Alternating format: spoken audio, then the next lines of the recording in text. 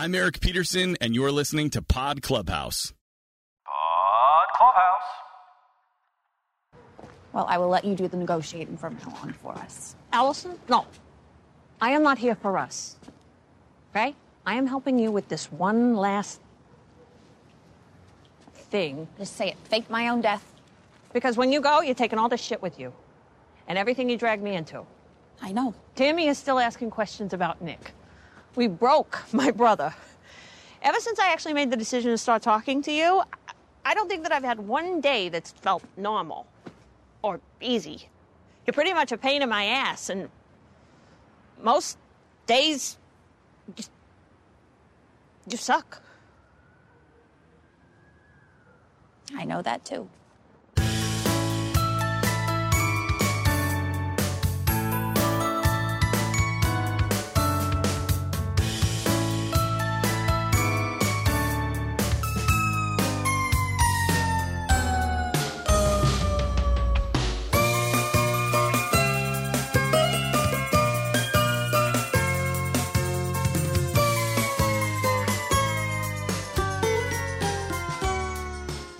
Welcome to Kevin Can Podcast Himself, your dedicated after-show podcast for the AMC series Kevin Can Fuck Himself. This is Caroline. And this is Mike. Tonight we're discussing episode 2 of season 2, The Way We Were.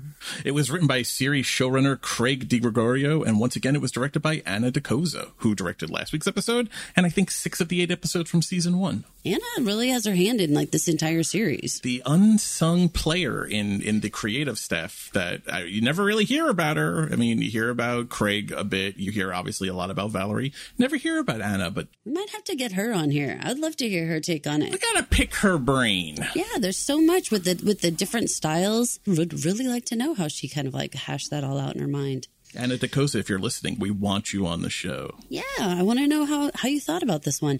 Just a community note, if you want to continue the conversation with us and other fans, come on over to Facebook and Kevin Can F Himself fans. Chat it up with us. Please answer those couple of questions. We just want to make sure you're not a weirdo. You're not trying to come on here and scream at everybody. So answer those couple of questions and we'll let you in, and we would love to have a conversation with you. Yeah, this is a fun one. One of the rules is bullying speech and harassment allowed in the group. And if you have read the rules, you'll see it is not. The amount of people who write yes. I know. It's shocking. It's shocking to me that they even answer the question, but then they write yes. Yes, what? They answer the question wrong. It blows my lid. And I will decline you. How many groups encourage bullying speech? Like, what? Right. Especially for this show. And that's why we do it. I mean, you guys, you and Paul and a lot of people connected to Pod Clubhouse run a lot of Facebook groups. This one is one of the more sensitive topic shows, I think, that we cover. Surely, because a lot of people bring in their personal experience. Yes, and it's an active group, but it's, I think, one of the reasons that the group has been able to be active and people are able to talk about their theories and their feelings on the show is because it is a private group. You can't share the posts. Every post has to be approved by us before it's allowed to go up. We go through the comments. We screen stuff out. So it's a good little group. It's a I don't want to say a safe space. Nothing on the internet is a media. safe space. We really do try. We try to keep it to the show for sure. But there's also, if you need to comment about something, there's an anonymous posting option that you can tell something, personal about yourself and not reveal who you are. Just a reminder that we assume you have watched this episode, and this is not going to be a step-by-step recap of the episode. So if you haven't and you don't want to be spoiled about what we're going to say, stop, pause, go watch it, come back. We're here. We'll be waiting for you. All right, let's get right into our table setting for the evening. Let's do the title card. This was a fun one. It was the boiling teapot sound with steam blowing over the UC in the word fuck. It was oddly against a white backsplash that reminded me of a bathroom, not of a kitchen backsplash. But there you go. I thought the boiling teapot, whistling teapot was an interesting metaphor because I think in this episode, Neil, who eventually experiences the boiling teapot in this episode, I think it's a metaphor for him and what's going on inside his brain. Am I being too artsy fartsy with that interpretation, you think? No, I think it's absolutely like coming to a head. That's how it feels like. It's like, like this could be it. The tooting of the teapot. I literally wrote my notes. Neil is the teapot ready to boil over. That's right. So he's all steamed up. Let's talk about Neil while we're here. Were you surprised the episode starts with this plan to blackmail him, to keep him quiet? I mean, it makes sense the way they lay it out. He's got the connection to Nick through the youth hockey team. He has a criminal record, and he did have that exclamation in front of Tammy at the end of season 1 where he comes in and says, Kevin has betrayed me. So motive, record, connection to the guy, breaking into the house. It makes sense, but also I didn't think that was where they were to go with their plan. See, I thought they were going to rely on kind of this idea of like, you hit your head, you don't know what you're talking about. That isn't what anyone said. And if they just stuck tight to that of like, that's not what anyone said, you're confused, you're delusional, you know, you had a head injury. If you just stuck to that and both of you did, I think that it would work to make the other person eventually be like, maybe I didn't hear them right. Like, it is crazy. But they do have excellent reasons for why Neil would be the much more obvious person to have committed some sort of, you know, attack on Kevin. Yeah, the interesting thing about that, though, is had they gone that route, I don't think you get Neil pulled into the single cam world, right? Or not still being pulled into the single cam world if that was how they had gone, because it would have been appealing to the he is gullible and an idiot and easily manipulated, which maybe he is still easily manipulated by Kevin, but it seems increasingly less easily manipulated. And also it's allowing you to see kind of what the character actually is. You know, it was very telling in the first episode where Patty has that little speech about he just wants to make you think he's an idiot, you know, so that you'll, you know, pay his rent for 30 years and bail him out. You know, this is the real Neil. He's not an idiot. He, like Allison, knows their strengths and their weaknesses and can use them to move forward their own agenda. One of the things that I think a lot about Neil, and you touched upon this when we actually talked to Alex Bonifer, is that he is physically a very large guy and he can be very intimidating if he's in serious mode. And so I can see where it would be advantageous to him to also play this kind of a little bit more goofy, a little bit more silly kind of character, because it makes him much more unassuming. You're not going to be nervous about him being around if he seems like he's not that smart, but he's just a kind of a goofy guy, versus if he was, you know, this more serious, you think he could be like diabolical or super clever, then paired with his size, you think, oh man, this guy is somebody we all need to be scared of. True or false? Neil O'Connor is even more scary and terrifying with a shaved head and a stapled head wound. Yeah, very much so. Very true. Very true. Much so. That was a really gross little, like, you know, effect there on his head. That little bald spot. Yeah, and if you zoom in really on it, like it definitely looked like something out of like Frankenstein's monster kind of thing, with like the bolts and the scars and the stitches in his neck. You know, that's what his head looked like. It was truly terrifying. Well, and in a way, then you could say maybe they've made a monster. It's alive. Exactly. It's alive. And he's like stumbling towards your home. You know what Allison would say to that? God damn it! She would not be happy with this idea that they've made a monster. We have Annie Murphy here in studio just to say God damn it periodically. So. We see Neil spacing out and remembering the attack a couple of different times in this episode. Once he is getting a beer inside Kevin and Allison's kitchen, and the kind of high-pitched, whiny tone sound strikes up as he goes to sit at the table, and he kind of grabs at his head like his head physically hurts him, and he remembers the attack. He remembers it when he's standing over the teapot and it begins to boil, which then flips into Kevin coming in the kitchen, and it switches to the multicam. Is he feeling remorse, do you think? Is he feeling pity for himself? What's the emotion that's going on here that he's focusing on being struck and then the aftermath? It's partially just trauma and just reliving the pain of it. For him, he's in this kind of no man's land of like, he wants to tell, but he also is just sort of like grappling with what happened, like trying to sort it out. So I don't think it was remorse, and I don't think it's pity. I think it's more like, I don't know what to do, like confused and hurt, physically hurt, and also just having those bad memories, just reliving it. There's times I've had where like like I've been in a hospital that bad things have happened. And then I'm there literally a decade later and I go to push the elevator button and I get that like buzz kind of feeling of like, ooh, like I was here before and this was a terrible situation. And you get that. I didn't have a full flashback, but you get that like visceral, like, I don't want to be here. This was where a bad thing happened. Location and trauma linked. I mean, not to jump ahead to next week's episode, but this idea of a place can remind you of a trauma, good or bad, or whether you've caused the trauma or just experienced it or were the victim of the trauma. It's another little parallel between Allison and Neil. I think the show is being very smart in these first couple of episodes coming into season 2 of showing us that Allison and Neil maybe have more in common than anyone ever realized, and certainly more than the two of them would ever admit, given how they feel about each other right now. I need you to get focused. I know. I'm trying. And you've been such a wonderful, if demanding, boss. But I need to get my head on straight.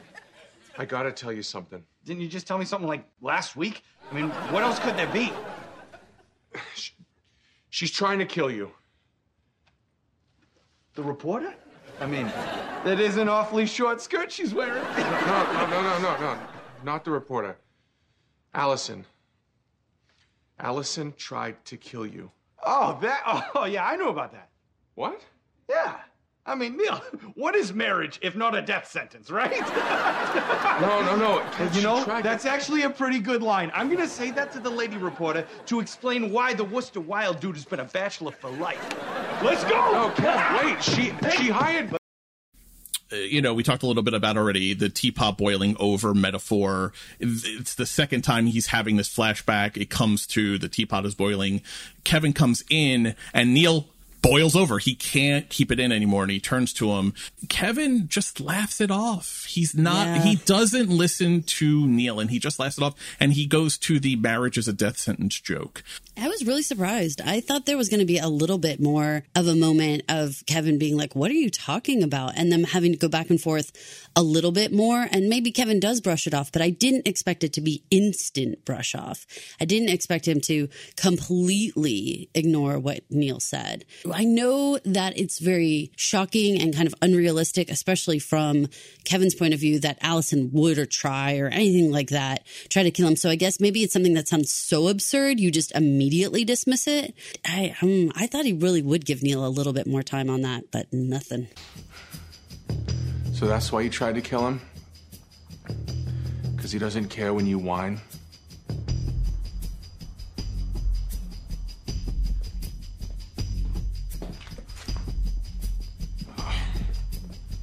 Maybe he doesn't care when I whine, but he laughs when you bleed. Oh, come on.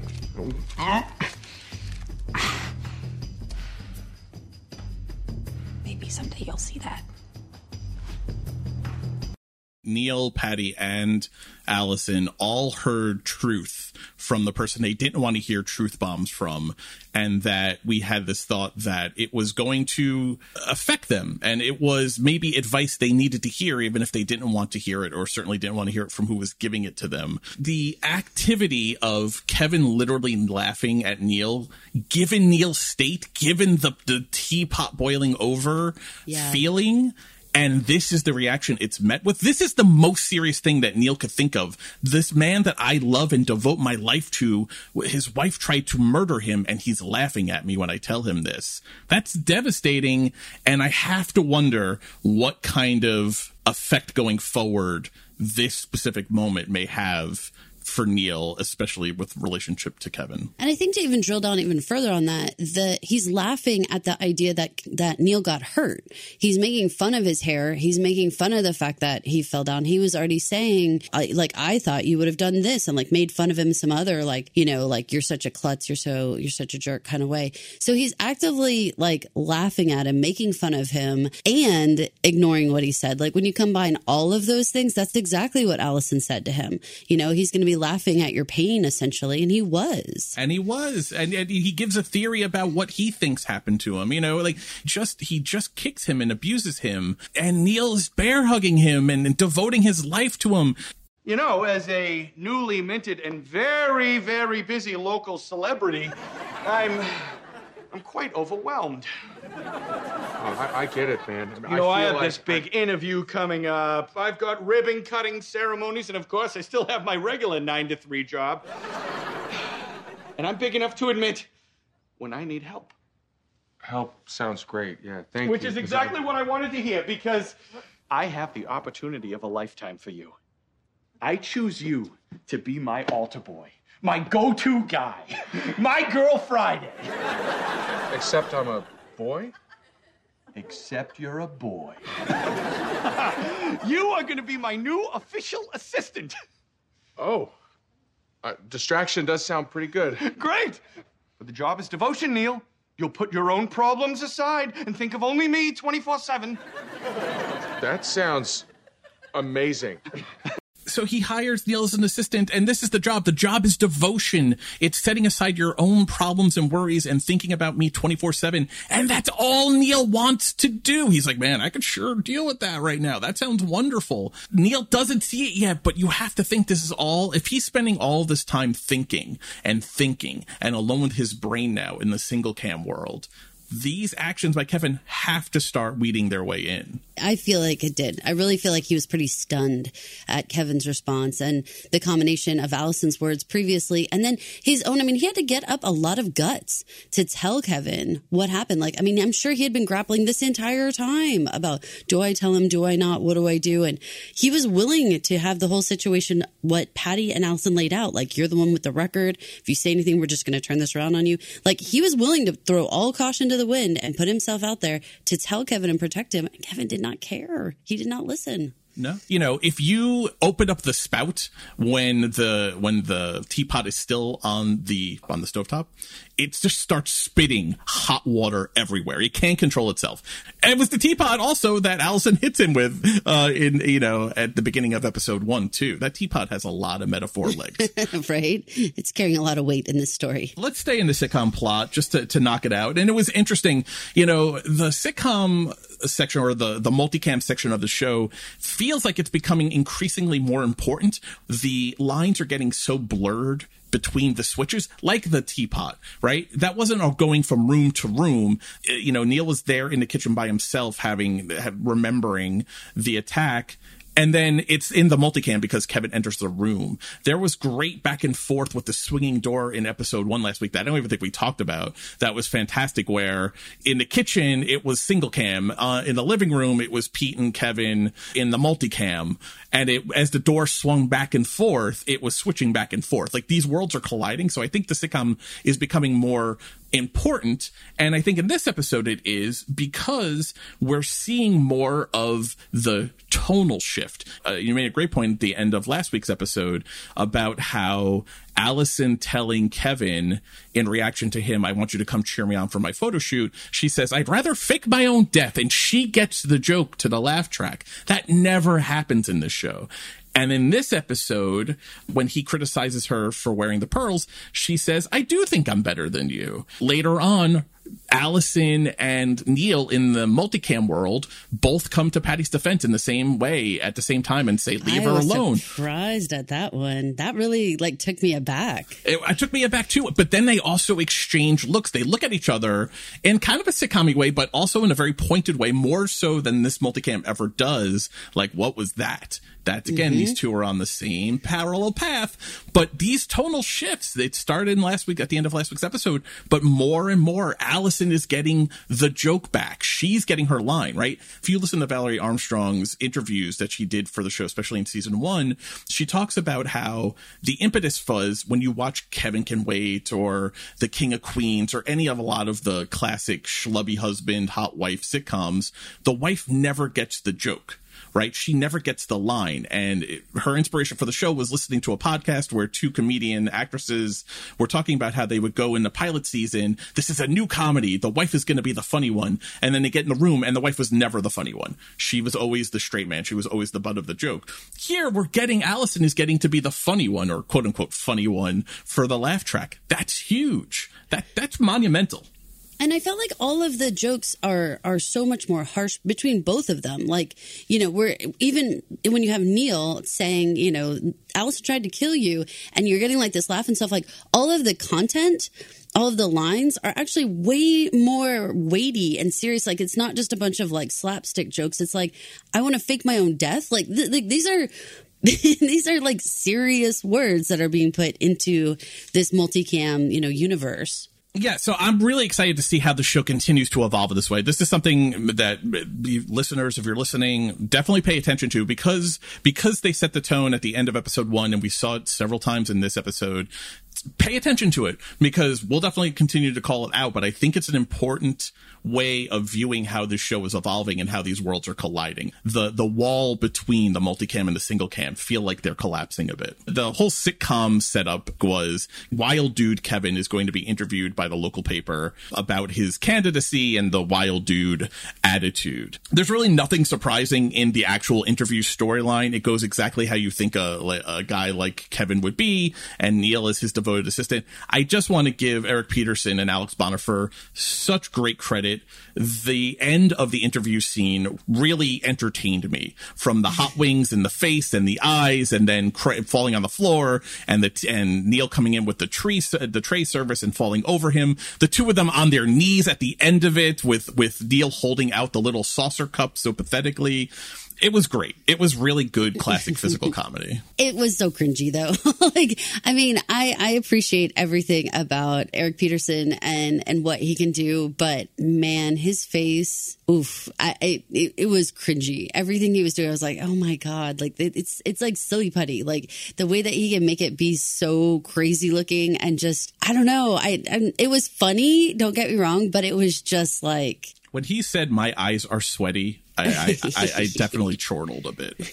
Like, my eyes are sweaty. They're sweaty. It was very, very funny to me. I mean, you knew he was going to put his hands in his eyes. His of fingers course, like right up to his because eyes. Because we've like, seen God. this episode. I feel like we've all seen this episode of Yes. 90s sitcom, 80s sitcom 1,000 times.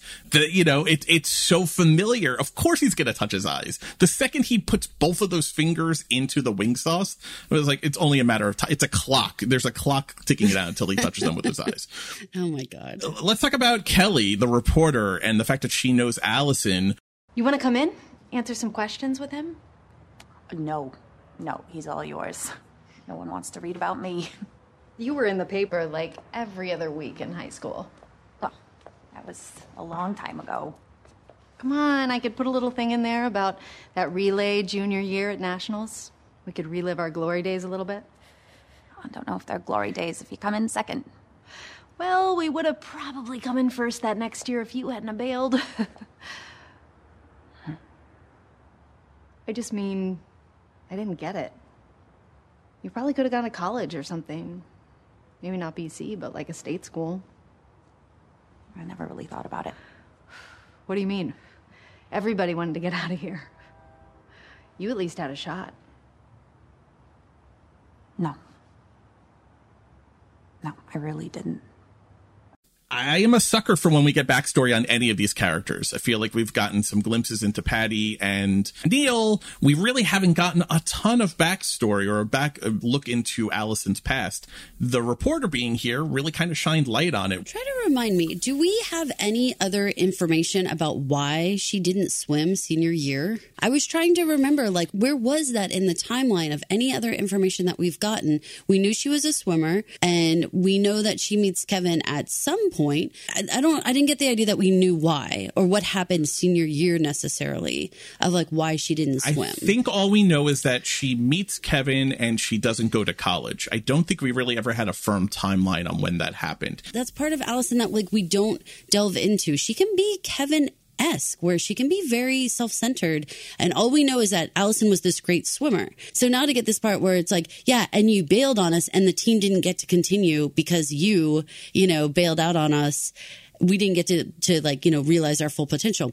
That's the type of stuff that is never said about Allison, that she also has things that she's done to people that are not very nice or that really wrecked stuff in their lives. Important to kind of balance that out a little bit story-wise. It is. And it also, just the idea of Kelly saying to her, everyone wanted to get out of town and you actually had a shot to do it, is news. I was more surprised in that situation that she actually admitted that she was Kevin's wife, that was her husband in there. Like, I didn't think she would say that to Kelly. I thought she was going to say something else, like, oh, I was just waiting for someone or something. I don't know what. But the way that she was like, oh, that's my husband. I don't know. I didn't think she would, like, actually claim him like that. I think she's just resigned to it. I mean, remember, being Kevin's wife got her out of a DUI and an accident ticket last week. Plus Kevin's idea that he's a bachelor kind of thing. And all of that seemed silly. And I think it was more about her not wanting to go along with Kevin's cockamamie story than anything else. Plus she's standing in like the yard, you know, she's standing, she's what standing else right. She be doing? What else is she doing there? Right. It's almost worse to be his girlfriend dating him as he is now than being his wife, but I guess that maybe she was supposed to be his cousin. But yeah, no, I think it just seemed a silly lie for her to perpetrate. You know, Kelly says to her, you know, everyone wanted to get out of town and you actually had a legitimate shot to do so, to go to college. And Allison's response is, no, I didn't. That's the only reason that I want to temper it, that it was a case of Allison abandoning the team versus some intervening force that's going to prevent her from having remained on the team. It's fair, but I don't know if we're going to get more behind this, because we've always just got little, you know, drips and drabs about, you know, what exactly was going on. And it's just usually in terms of things like I remember so clearly when she's like, I always let myself like have like a, you know, like a cheeseburger or whatever after I swam and did my practice and stuff. So just, I don't know. It was good insight into her. It is good insight to her. And it's interesting too, because remember, we spent time in season 1 trying to parse out the ages here. Right. So they got married around 25 and she was probably, she probably met him around 21. If she's 36, that makes her 21 when she meets Kevin. So that works out. I think my big thing about Allison is because I've played on so many sports teams for so long, and I know you have too. And there's something about bailing senior year, especially if you're in some sort of like relay or something like that, where you've been like working for years and years on something together. The idea that you would have just taken off that last year when you would have been like your most powerful, it really just makes me like second guess Allison a little bit more and be like, what is exactly going on with you? And you know, all of your dreams about everything, you always definitely do blame Kevin, but what role do you play here? And like, what else are you doing that you would have left your team? The whole storyline with Diane in this episode makes you wonder about Allison. I love that Billy saw it right away. Well, this was my niece's idea. We wanted to see what kind of services you offer to someone like Diane. Someone who doesn't realistically have the option of divorce. I don't? It's expensive. It would take years. It would take Chuck actually letting you leave. So, do you just look into people, or can you kind of order off the menu? So you're looking for a way out? Well, Yes. I have heard of women, you know, getting out. They just disappear. People assume that they died. So how realistic is that? You ever see Snapped? No. Do I look like someone who would watch that? I'm just saying, doing it is realistic. Diane getting away with it's another thing. I'm sorry. I'm not even sure I want to leave Chuck, and now I'm on Snap? No. Allison's using Diane to get access to this PI. Diane even says, you know, it was my niece's idea, ... Allison is Kevin-esque. Here again, we have her using, you know, Diane again. There's, I think, 2 or 3 different times in this episode alone where Allison goes to make amends with a person or say something nice to a person and then immediately follows it up with, I need a favor of some sort. Oh, yeah. I mean, she does it to Sam in Bev's Diner. Like, you know, I really want to heal our relationship. I need to ask you a favor. Like, there's no space there. She's got no chill when it comes to using people. I was thrilled to have Billy, though, like, see this for what it was. Like, anytime you have in this kind of scenario where everyone's going along in this sort of like, you just got used to it as an audience member that like nobody seems to see what's really going on here. No one seems to see Allison for what she is or Kevin for what he is. To have Billy be like, so when you have your $350, we'll talk about your problems. I was like, burn. That was like right to the point and right away. Like we didn't have to go 20 meetings before he says, hey, jig is up. I know what you're doing. Right away, Billy's like, nope, not doing this. Right, this is not a 2-for-1 special. But it makes so much sense that it's Billy, the questionably moral, you know, PI kind of guy. I mean, just he is giving her eye daggers basically the entire scene. Even before Diane steps out to take the call from Chuck, he's staring at Allison like, what is your her scam. We're not here for Diane. He knows her. Yeah, I loved it too. And I liked it that it seemed like he was onto her immediately before any words were even like spoken. Getting into what Allison is seeking here, she mentions to Billy, but really to Diane, because this is the reaction I found interesting, the idea that divorce wouldn't be very easy or even possible for Diane. And so that she's quote unquote looking for a way out. Diane doesn't seem like she had ever considered the fact that she might not be able to get a divorce. Listening to Allison lay out the reasons why a divorce may not be so simple, people ask, why doesn't Allison just divorce Kevin? Why doesn't she just leave? This episode, I think, goes a long way of explaining why you can't just get a divorce, why you can't maybe just leave, maybe why you have to take the extreme step of faking your death. If you're unsure about this, go back and listen to our Valerie interview, because Valerie does make a point of saying that Diane is supposed to be a future version of Allison. And so, you could kind of say, oh, well, maybe Allison's just projecting or whatever. I mean, the creator writer's saying, nope, Diane is the future version of Allison. So if she's saying like, this isn't going to be easy for you, then you should take that as like fact, that this is the situation and that Diane would not just be able to leave either. And obviously Chuck is painted to be a creepier dude than Kevin, but that's important because, again, Diane and Chuck are supposed to be Kevin and Allison later, future versions.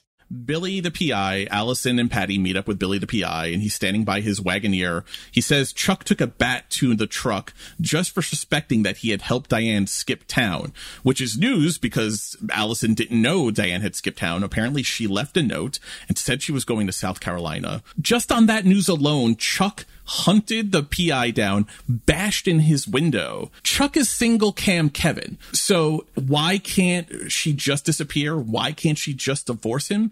Because there is a world in which Kevin, lovably goofy, selfish, nasty Kevin, exists in the single cam world, and he takes bats to people's fucking truck window and bashes them in.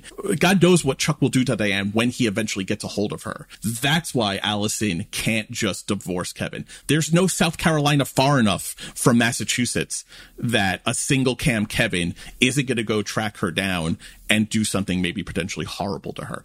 Diane is Allison. She is a cautionary tale for what Allison's life will be like if Allison makes the wrong choices here in this moment, trying to escape her marriage from Kevin. I thought this was the single most important scene of the episode. If you're just a regular audience member who hasn't listened to interviews, though, I don't know that you 100% make the connection that Diane and Chuck are Allison and Kevin. I don't know if just the average person does. I think it's very helpful, though, to go listen to that interview with Valerie because she spells it out for you.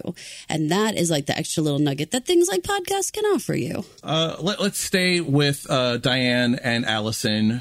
While Allison asks, again, she's doing all this, I'm taking you to the PI. And then she asks for her favor. Can I have the job back at the Packy? Because she says she's saving for a vacation. That was such a strange, excuse. I was like, a vacation? I don't know. A permanent vacation. Oh, my God. To quote Aerosmith's album. Yeah, and Diane doesn't call her on that, but, it's hard to peg how much Diane is paying attention to versus not paying attention to. I think this goes back to, that everyone is purely caring all about themselves. The amount of time you think someone is actually listening or looking at you or paying attention to you versus how much they're in their own head thinking about themselves and their own situation. I think the Diane Allison stuff is perfection in this. No one's really listening to anybody. They're just talking at each other, and Diane almost always has that faraway look on her eyes, like she's thinking about 20 other things. But the interesting takeaway from this whole scene, though, is that Diane lets Allison know that Kevin has a secret storage unit, that Kevin has been keeping his quote-unquote valuables out of the house since the break-in and keeping them in Chuck's storage unit. My jaw hit the floor when I heard that Kevin had a storage unit and Allison had no idea. I was like, oh my God. Her eyes were like, what? No, when they added on the extra line of took out the valuables because of the break-in, that actually smoothed it a little bit because I thought, how long's he had this storage unit? What the hell else is in there? So it actually made it a little bit more logical, but I was just like, oh my God. I can't even believe how many secrets this guy has. Secrets also, but also it's not his storage unit, it's Chuck's. Chuck is not Kevin's family. Chuck is Allison's family. So it's even more kind of fucked up that he didn't tell her. Yes, it smooths it over a little bit that he removed the valuables after the break-in, but there's probably stuff in there that probably predates the break-in. I have to guess, yes. And the fact is, Chuck is not Kevin's family, so he went around Allison to talk to Chuck and or Diane about moving stuff out of the house. They probably assumed Allison knew. And that's to say nothing of the fact that she may have had valuable things that, like, if we're going to do this, if we're going to think, like, maybe our house is some sort of target, maybe we should put all of our valuables in a storage unit and, you know, keep it locked up until we figure out everything. But Allison would probably have things. There's probably other things that aren't just Kevin's things, you know, that have value. Well, there's the pearl necklace. An heirloom from her grandmother passed down to her was in that storage unit. She didn't know that the pearl necklace was in the storage unit. She happened upon it when she was going through it.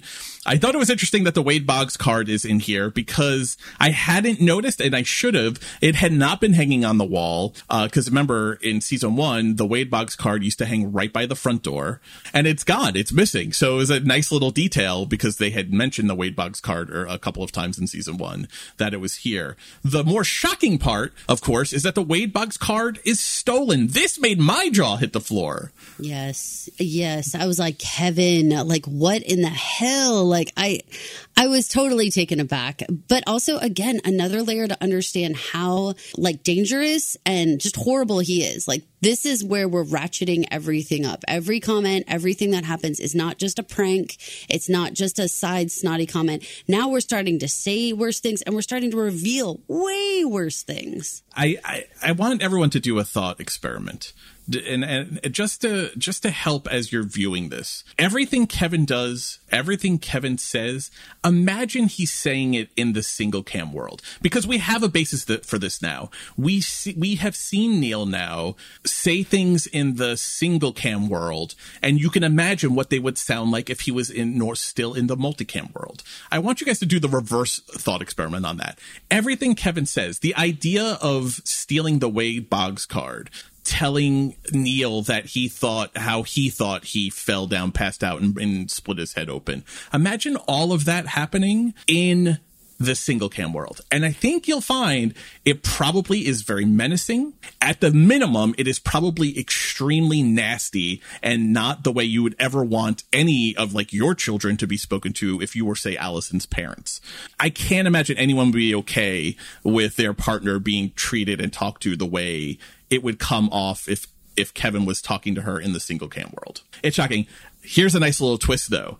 And this is unconfirmed by the show, but I like this. So we learned by the pawn shop man, James, who was very sweet on Diane, which I thought was funny, that the card was stolen 8 years ago from a Brenda Daly. No relation to you and Paul, I'm assuming. None that I'm aware. You should ask Paul if he has any Brendas that are Red Sox fans. I'll get on it. Okay. Go way back to episode 1 of season 1. Kevin, or Kelvin, is complaining to Allison about how someone at work always gets the fiber optic jobs. And even though it's the same work, it's more prestigious to him. And so he's offended. The person who always gets the fiber optic jobs, her name is Brenda. Oh, that is so sad. So he stole this from a coworker, huh? He stole this from a coworker. Such a dick.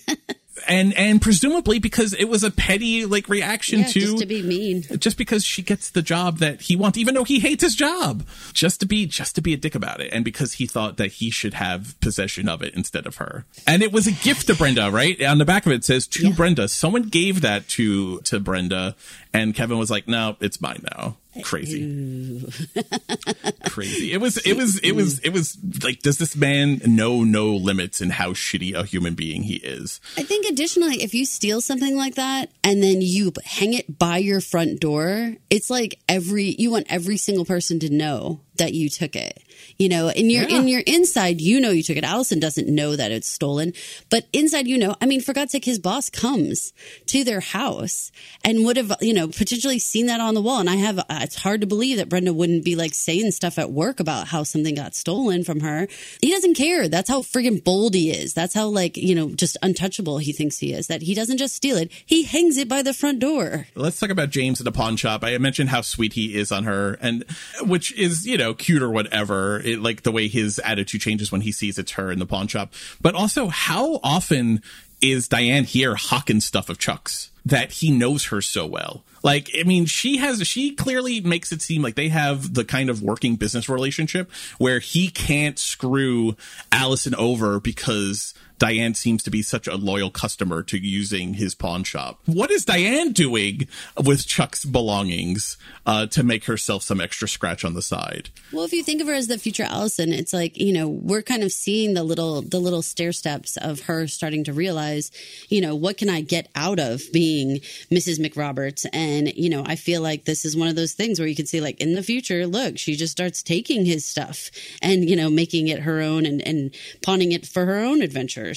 How sad that James knows all about Chuck and Tanya. Such a small town little detail that I thought just resonated. This would have been scandalous, man. Yeah. Scandalous. Tanya Iacona with the curly hair.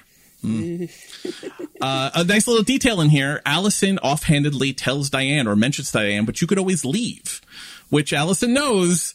I mean, based on her own circumstances, which is probably not true. But again, Allison says things to Diane all the time, advice-wise, without really thinking through what she's saying. But she says offhandedly, you can leave. Diane doesn't react to that verbally, but her whole body language, it tells you. I thought there was a nice little bit of acting from Ms. Dembo, who plays Diane. I think Diane has a lot of micro expression stuff going on her face that, you know, like when I said she's often has this like distant look in her eyes, like she's thinking about 20 other things. Like she has the weight on her shoulders. You know, I just feel like she's got so much like swirling around in her head that things like Allison, I don't know. She just seems like, you know, just like white noise, just like whatever, you know, keep saying whatever. But every once in a while, something pierces through and you can see that small like look in her face where you're like, oof, that one hit. It's very funny that you just compared Allison speaking to white noise because it's in this episode where Kevin, when he comes in with the boiling teapot, says that the whistle of the teapot reminds him of when Allison is trying to explain things to him. Yikes. Yeah. She's kind of like Neil, right? No one listens to her, but also she does shitty things herself, though, too. For sure. She's under pressure in this, you know, and in her ways, you know, there's things going on with her that are just sometimes she literally boils over and it comes out in a very, you know, difficult to hear kind of way that I get it. I do understand that, but it's just, I don't know. It's hard because when you see it even in between her and Diane, it's like, oh man, like how many people are just like they're just like tuning her out, you know? Yeah. What a difficult way to live your life where all these people are tuning you out all the time. You're just invisible in your own world, just literally invisible in so many ways. Before we leave this whole section of the episode, Neil shows up at the storage unit while Allison is there. And how funny that the can opener, Diane finds the can opener in the storage unit. Why is the can opener in the storage unit? Is being used in a very odd way. It's being just used as like an extra closet. It has to be super close to their house for them to be leaving stuff like their can opener in there. Yeah, the can opener, which was the source of a fight between Chuck and Diane earlier in the episode. But then does that also make you wonder if like, did Chuck put that in there and then is like screaming at Diane about it on purpose? Not on purpose. I don't know. Well, she's surprised that the can opener's there, so I didn't get the impression that she had put it in there. No, I don't think she put shit in there. I don't think she does. This is not her. Well, the question is, storage unit. Is Chuck gaslighting her? Yeah. Probably because he's Kevin. Because he's single cam Kevin. And he's 10 years or more past this version of Kevin, so much worse. So even more refined. Is he doing that? I mean, think about how much they fight about it. Plus, I love that she said Fabergé egg, the way she said that. It's so funny. I was like laughing. I agree with her. I agree with Allison that hawk is a very funny word. It is. I love when they had that, like, she says it like hawk. There are words where you say them and they lose all meaning. Like, am I saying that word correctly? I thought hawk was a very funny word. She uses the can opener to serve as a distraction so Allison can escape the storage unit. Neil turns around to go pick up the can opener. Allison stops in this very high pressure moment where she feels like she can't be caught by Neil and takes the Red Sox hat that Neil has said he has come to get and stuffs it on her head and then runs away. So, you know, I think some audience members are going to think she just put a hat on her head to be like a disguise, you know, like she just like threw a hat on. So it's like you can't see her face clearly. But I agree with you wholeheartedly. It's got to be that Red Sox cap that he came for. It's just being petty. That's what it is. It's just the petty squabbles it's petty defiances. That's what it is. It's the petty defiances that it's like when she kicks in the Belichick hoodie in the frame and takes and wears the hoodie and gets jelly from the donut on it and, you know, and powder from the donut on it. It's just petty defiances to make it feel like you're doing something. Like, I feel like she had progressed beyond this in season 1. And here we have her kind of like reverting back to it again, which is sad. One of the things that I appreciated about this whole section was it seemed like all the things that happened in season 1, but it's all happening much faster and closer together. So like if we do assume that the storage unit in general was already like a oh my God moment, but then things like Diane seeing the can opener, and we have to have that moment of like, oh my God, does Chuck like gaslight her and like hide stuff here and then yell at her about stuff? Or maybe even forgets he put it there. I don't even know. Then Neil like showing up, like those types of stakes where she has to like run away from him, her grabbing the hat. All of that happened in like a minute. And it's like those types of things, like that Belichick hoodie was an entire episode. And then now it's like grabbing the hat and running away, that type of petty. It's just 1 second. Like it's all starting to happen faster and faster and faster. You know, more back to back. They're happening quicker and just like more intense, I think, you know? Yeah, it's because I think the more we live in this world, the more we see that things like the Belichick hoodie, these are not extreme examples. These are the rule. They're not exceptions. These are how these people live their lives. And I think that's why it feels like it's coming faster and faster, is because we're so much more enmeshed in their everyday world. And we see that this is the kind of shit that just happens constantly. I also think that it's the show itself speeding up the pace. Oh, yes, for sure. And so that feels like, you know, they eased us in with like, look at this one infraction and we're going to make an entire episode around it. Versus now, look, there was like 5 infractions in one moment, in one scene, you know, that happened like back to back. If you know what each of them mean and what each of them represent, look how much more it's happening. It's just, I can feel the pace of the show picking up. Let's move over to Allison and Patty because it overlaps, especially with the PI. We already talked about the end of the episode with Billy the PI and Chuck. I thought it was very sad at the end of the episode that we see that she is using the pearl necklace to pay for Billy the PI's services, because it almost feels like Kevin kind of wins, right? He's so nasty to her about the pearl necklace. Even when he sees it in the sitcom, in the multicam section, he says, that's why you're acting all high and mighty, because you got that pearl necklace on. The fact that he put it in the storage unit, kind of like hid it away from her.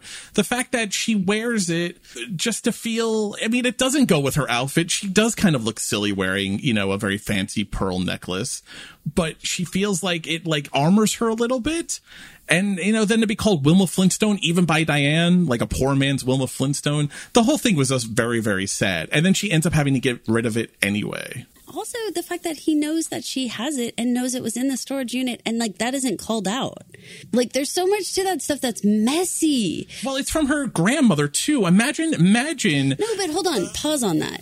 He sees she's wearing something from a storage unit that's supposed to be secret from her. And there's zero commentary on that because it's all so fast paced at this point that it doesn't even matter. We're not even going to get into it. We're not going to have an argument about something of substance, about the fact that like you went into my secret storage unit that I have with Chuck. How did you even find that out? Nothing of substance. We just keep going with the like nasty comments, you know, like that's how petty and nasty and weird it is that like they never even get into anything of like, how the hell did you even get those pearls? You know? Yeah, that's not even like worth a discussion kind of thing. He doesn't even care. You know, it's also just like there's 20 other things he's already done. Right. Where do you draw the line to make your stand, right? To have your arguments. For me, it's also the heirloom aspect, though. For that was huge. Imagine. It was the last vestige of who she used to be. Presumably, it was a final parting, like, gift from her grandmother. Imagine, and then imagine that you have to be forced to give it away to use it for payment for services. But to get out of your current life. So it's like, see, to me, I think it's like who she was and who she could have been. And she had to sell that in order to get out of this shitty situation that she wished she had never gotten into in the first place. But it's all like, it's one of those things I say often about my own self. I'm like, thank you, 25-year-old self, for having like prepared that, because I'm actually yielding the benefits of that now because I did something when I was 25. Thank you for being a good enough granddaughter or whatever that you got these pearls. You had this whole other life. You saved them. And now because of that, you're like paying for a new life, hopefully, for you to be able to get out of here. And I do think it's a really huge moment of giving up on sitting in the like what I could have been, what I should have been, you know, my potential from before, and giving that up, letting it go a little bit and saying, I'm going to move forward. I'm going to use this money to move forward now. That's a big step for her. That's a great point. That's actually a great point, and actually definitely smooths over that kind of loss, like the ability that it can open a door to her new world. I actually like that a lot. I'm gonna fully embrace that interpretation of it. Patty says in this episode a couple of times, "I meant it when I said I was out." She says, "This is the last time I'm going to help you, and then you're on your own." Patty, no one believes you. I don't even think you believe you when you say that to Allison, right? Am I right? I think she desperately wants to be out, but I think that this is like just part of the futility, you know, of the situation that like everybody's in. You know, like you're in. You don't get to say I'm out unless, you know, you're going to actually kill yourself or do something. Like there is no out. This is life, and this is where you are, and like you aren't going to be able to move away from it. And Patty always, I mean, she has a much bigger heart and much bigger attachment, obviously, to Allison than she's ever going to really admit. So we have that element as well. But I just think so long as you stay in Worcester, so long as you stay here, you're always going to be in. Like you said, it's a small town. Like everybody's in. The pawn shop guy's in. But she takes her pound of flesh. Let's play the "You Suck" audio clip. This guy couldn't have met you in a well-lit coffee shop or an office or something. Oh, he picked the spot. I didn't want to put him out. Well, are you that surprised I'm bad at negotiating? No. Once I saw you pay Kevin $20 so he wouldn't wear sweats to a wake. Yeah, my cousin's, and he wore cargo shorts. Well, I will let you do the negotiating from now on for us. Allison? No. I am not here for us. Okay? I am helping you with this one last thing. Just say it. Fake my own death. Because when you go, you're taking all this shit with you. And everything you dragged me into. I know. Tammy is still asking questions about Nick. We broke my brother. Ever since I actually made the decision to start talking to you, I don't think that I've had one day that's felt normal or easy. You're pretty much a pain in my ass, and most days you suck. I know that too. I felt like this was Patty's way of justifying to herself why she's going to stay in, because she cathartically gets her feelings about what a pain in the ass Allison has been in her life from the day she decided to talk to her, ending with "most days you suck." Now, I'm curious if Allison just agreeing and saying like, I know that too, takes the wind out of Patty's sails with how good it maybe felt in the moment to say that. You know what I mean? Like when you work up the courage to tell someone off, it's deflated a little bit if their response is, you know, you're right. Yeah, it absolutely deflates the situation. But also, what's a response to "most days you suck"? What's the right answer to that? Most days you suck. Right, exactly. There's really nothing to say. If someone's going to be that nasty to you, I mean, half the time, if someone's going to say something like that to you, just stare at them. Don't say anything. Let them get uncomfortable. God damn it!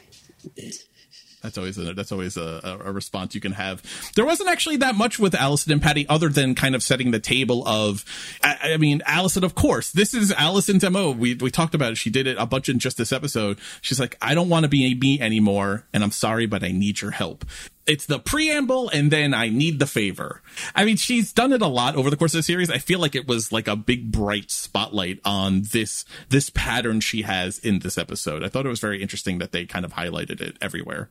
Well, it just feels, like I said, it feels sped up. So it feels like you're seeing the same, can I get a favor from you, or I need something from you, back to back, because it just feels like we sped up the record. So now you're like seeing it over and over and over again. It doesn't happen once in an episode. It happens 10 times in an episode. Yeah, it's very accelerated. One note that it ties Allison and Tammy to Patty. There's a Tammy section where they're having the Chinese food, Tammy and Patty, and she says, not that one, it has cashews. I know you hate cashews. And Patty's unnerved. She's undone by this because she is like, how do you know that though?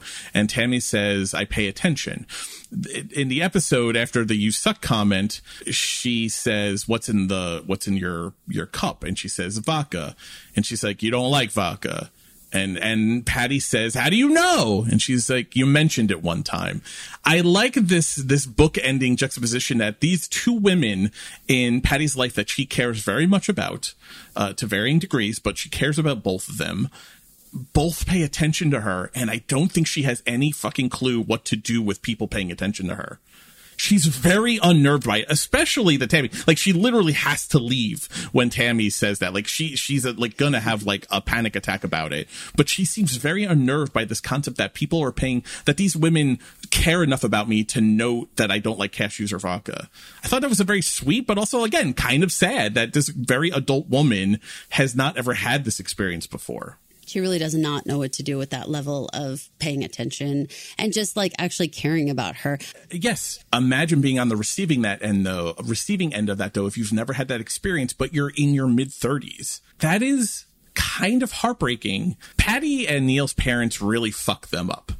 The two of them are so stunted in so many ways when it comes to emotions and feelings and love and reciprocation and friendship and healthy relationships.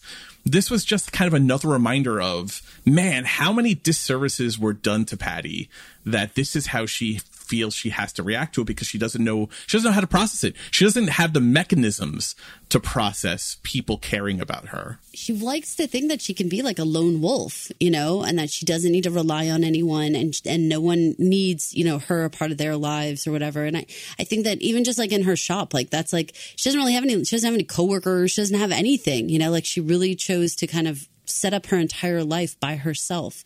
So to have these people who catch on to these small details about things that you like or dislike, yeah, I think especially when you're not like purposely allowing those people to do that, you're not like, oh, I'm going to share some information about myself, but they just picked it up on you. It's like, ooh. Now, but let's flip over to the other side of it, though, where Patty then is put in a position of dealing with Neil, and then she has to become the caregiver for a second. What are you doing? I need a hat. You're wearing a hat. I know I'm wearing a hat, but I need a different one. I promised Kevin I'd find his vintage Red Sox hat, but I went to the storage unit and dug through everything, and it still wasn't there. Oh, shit! Shut up. Tammy is right downstairs.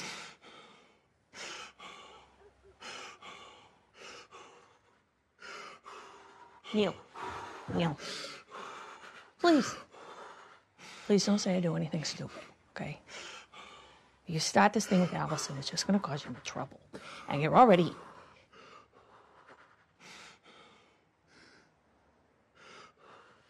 If you need help or something,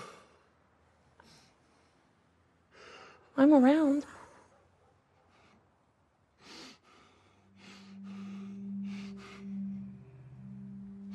Get out. Neil is having a legit anxiety attack because of the hat that he can't find because Allison took it. His body is heaving. He's almost crying and sobbing. Like, as anxiety panic attack as you can imagine he is about to have. It takes Patty a real beat to switch gears into loving sister mode.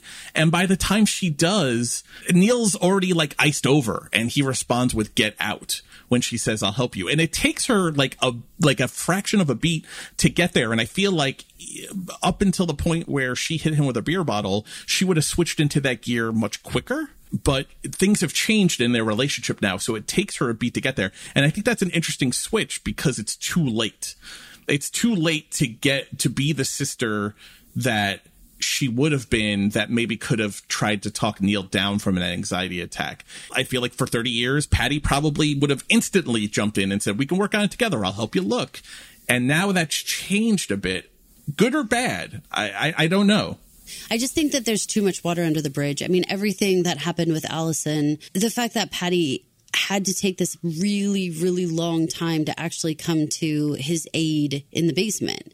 Like it took a while to decide to take him to the hospital. In that, I think that broke, their bond between one another, where it's like, I put someone in front of you and I maybe even put my own self in front of you. So now there's two people in front of you. Whereas before I would have 100% just taken you directly from the kitchen to the hospital, and then, so now there's just this, it's broken, in that regard. Yeah, it reminds me of when Patty says to Allison last week, when it was just the two of us, trying to kill Kevin was defensible. It was justifiable. But now that the world had gotten larger, it's changed and doesn't feel right anymore. It's kind of like this, like one-on-one, she knows how to do it, but now people have come in between and interceded, and it's changed. But it was because she does make the switch, right? She does make the switch, but it's just a second too late. Yeah, but that's the thing. I mean, same like you could say, like they said in the hospital, we brought you to the hospital, you know, it was like that. It was like too little too late, you know. Yeah, you brought me to the hospital, but how long did you wait? You know, timing matters. And really interesting, Allison tries to take co-credit for bringing him to the hospital in the beginning of the episode. We didn't even talk about that. I thought that was super fucking ballsy of her, because Neil obviously knows that and he calls her, he's like, no,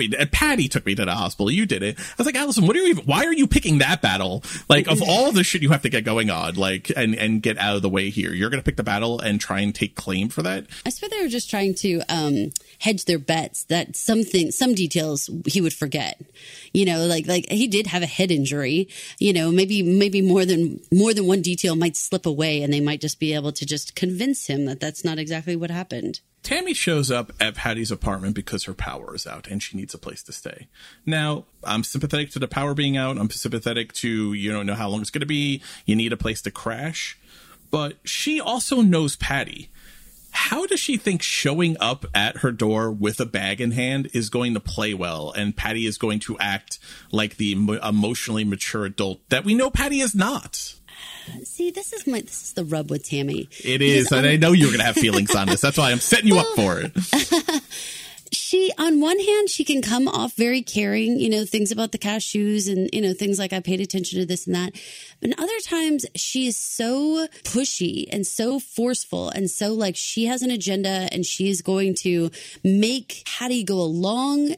And if she doesn't, she can guilt her right away. So it's like, what? You don't want me here? And it's like, wait, no, you just barged in. Like, it wouldn't matter what I was doing. I could be sitting here, you know, taking a nap. I could be watching TV. And if I'm not expecting someone, I still have to have a moment of like, I wasn't expecting you, you know, to like kind of get over. And Tammy she uses those things to manipulate, you know, Patty and be like, oh, what? You don't want me to be here? You're uncomfortable with me here? Anyone's uncomfortable with someone who comes to the door unexpectedly. I think the first thing you say if someone else is in the house is, are you expecting someone at the door? Because everyone has that, I don't know what's happening.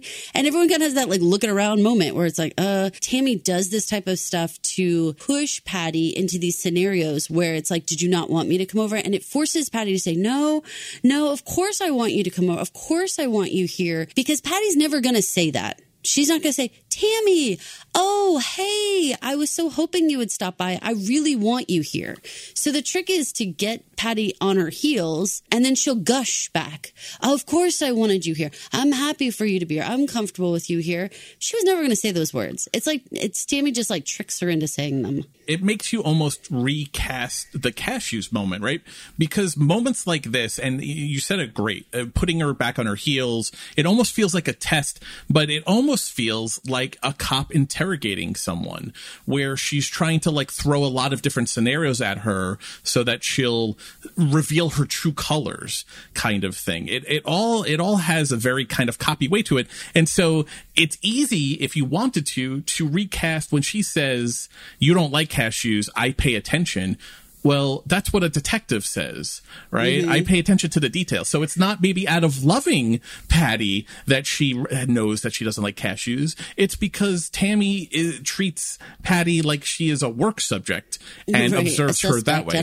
Like a suspect at all times. And so I show up at your house and it's like a test of how are you going to react now? Which, of course, I mean, Patty reacts by cleaning up incriminating evidence in front of her. When she's going around throwing stuff out that could get her in trouble, including the cash book with the hollowed out book. Like, Patty, what are you doing? You're walking around with this garbage bag. You look like a crazy person throwing out books. But also, when someone shows up unexpectedly, I mean, I definitely do this. With a garbage bag in hand?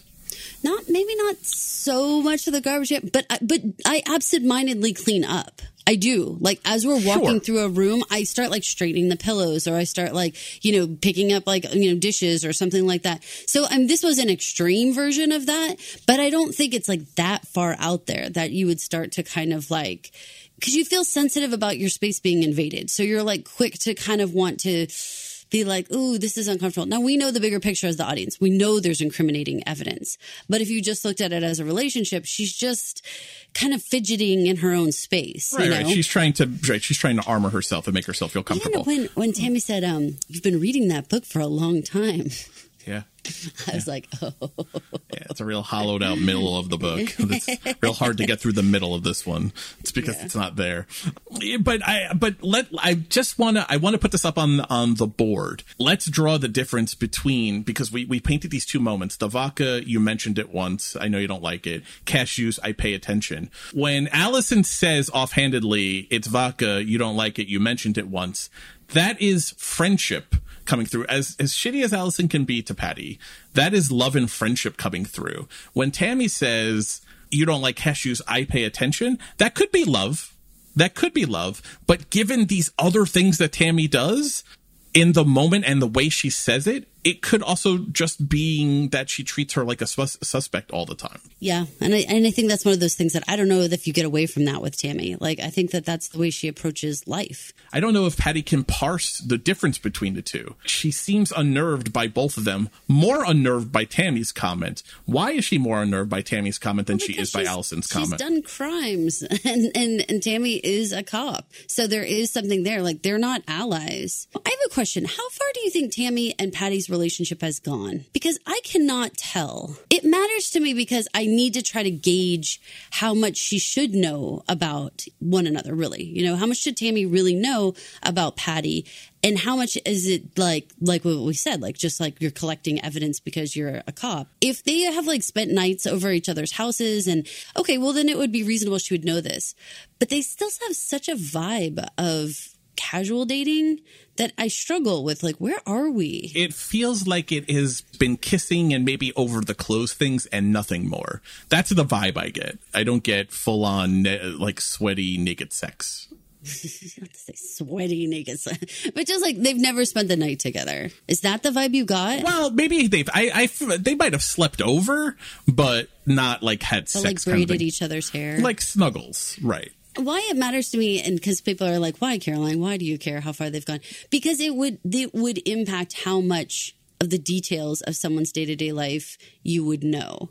You know, if you've slept over and had these like super intimate moments, then you would absolutely know more of those tiny details. So I'm trying to gauge Patty's response to it. I 100% agree that it's actually a necessary question. But at the same time, Tammy being who Tammy is, she's also definitely gone through all of her medicine cabinets. I know. She has pulled open every single drawer in the kitchen. She knows everything that's there. She could tell her where bills are, paid and unpaid and overdue. She knows where it all is. She's definitely done that kind of reconnaissance because I don't think Tammy respects boundaries like that.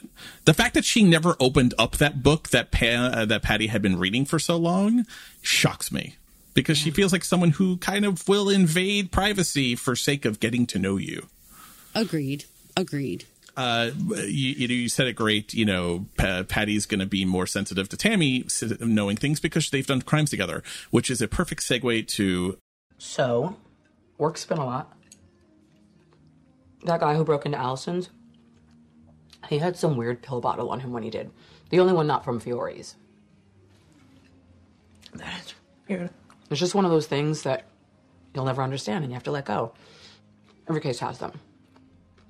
But this guy, I don't know. It was weird. Yes, it feels like an itch. This doesn't go anywhere in this episode, but we got to put it up on the board because we know Nick is still alive. Tammy telling Patty that Nick was found with a weird pill bottle on him that wasn't from Fiore's. And the fact that Tammy it feels like an itch that she's got to scratch.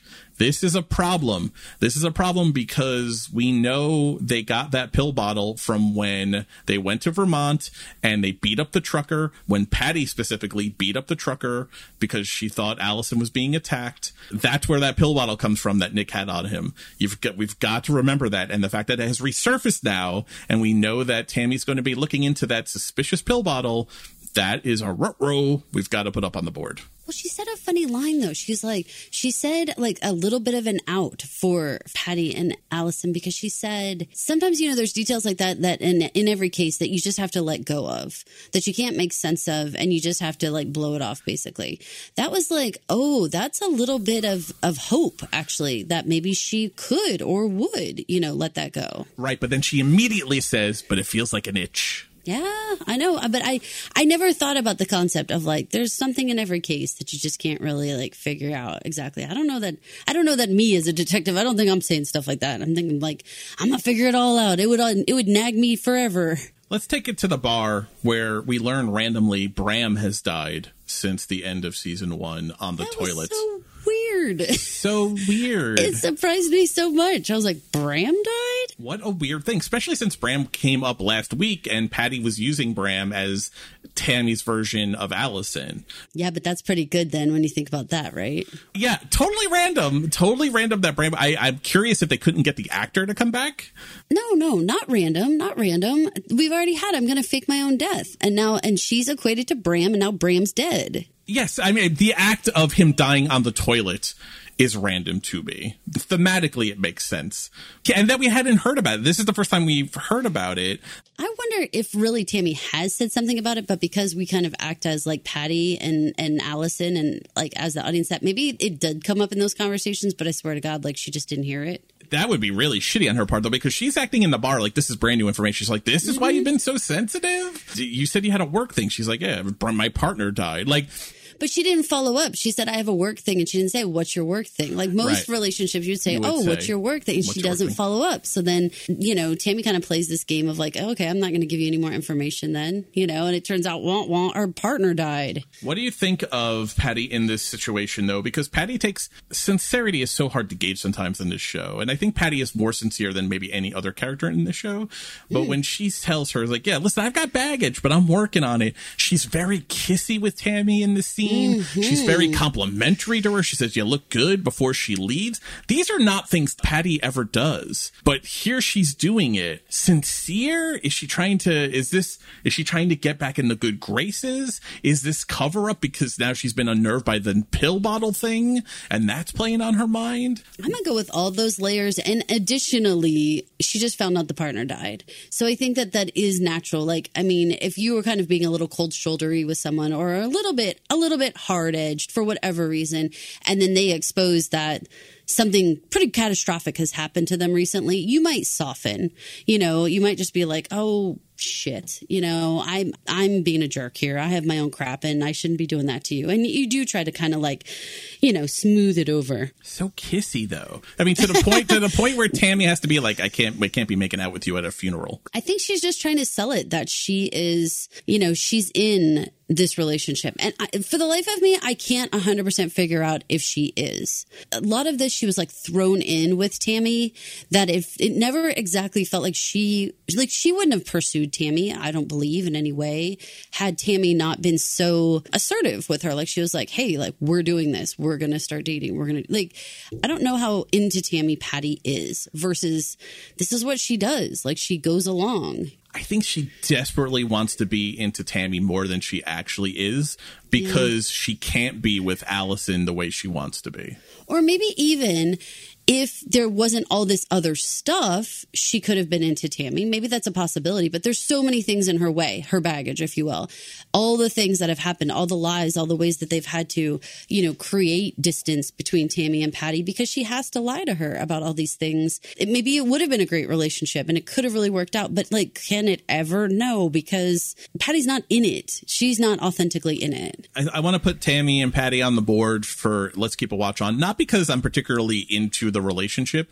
I think I'm more into Patty growing and expanding as an adult who can handle and process these emotions. That's the kind of thing that I'm actually interested in watching to see for that growth and to see how she handles it.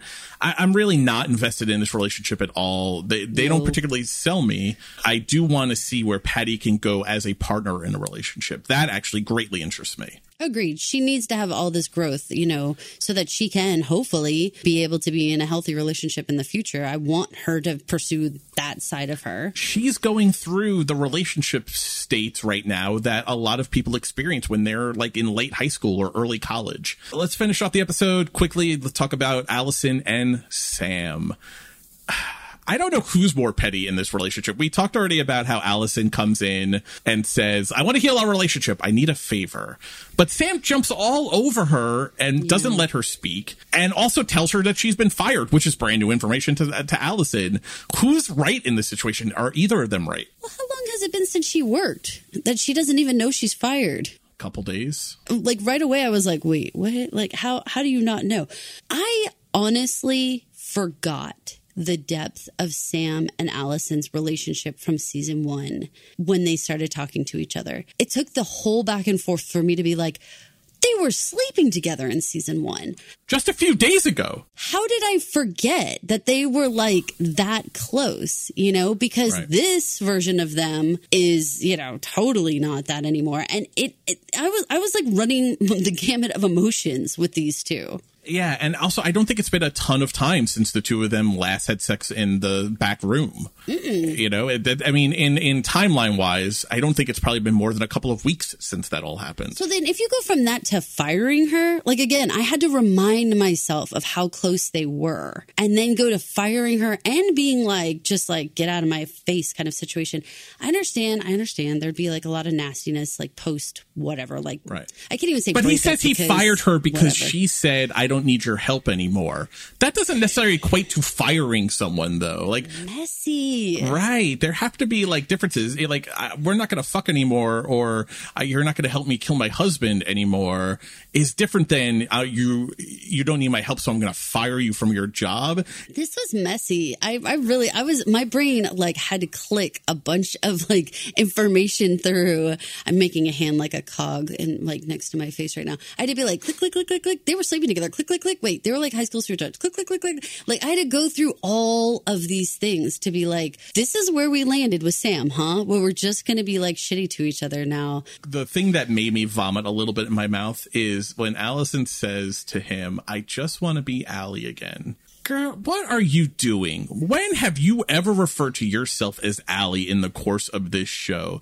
Listen, Sam already thinks of you as Allie, and he was only fucking you because he thought you were still Allie, the 17-year-old that he had feelings for. We've discussed this all through season 1. Allison has not listened to our podcast because we talked all through season 1 about how he didn't realize who Allison was today. He only had this image of who she was when he would call her Allie, when she maybe was Allie. Allison McRoberts is not Allie. And the fact that she invokes that here as a way to like, the only thing I could think of for her to invoke that nickname and say that line is to kind of start greasing the wheels again so she can get back in to get whatever she wants to get out of him. Yeah, I mean, it was like his little nickname, for her. And also I know what she was in high school. So it'd be the same if she was like, I just want to be your little honey again or whatever. Right. Well, it's like the Trish and Lisa Fazzolari, right? It's when Neil says, Trish, don't call me that.